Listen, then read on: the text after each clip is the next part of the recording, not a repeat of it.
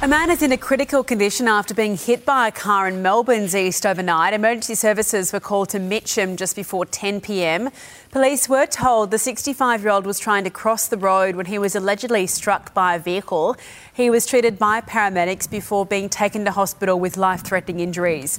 The 81-year-old driver initially drove away from the scene but returned after a witness followed him. He's currently being questioned by police.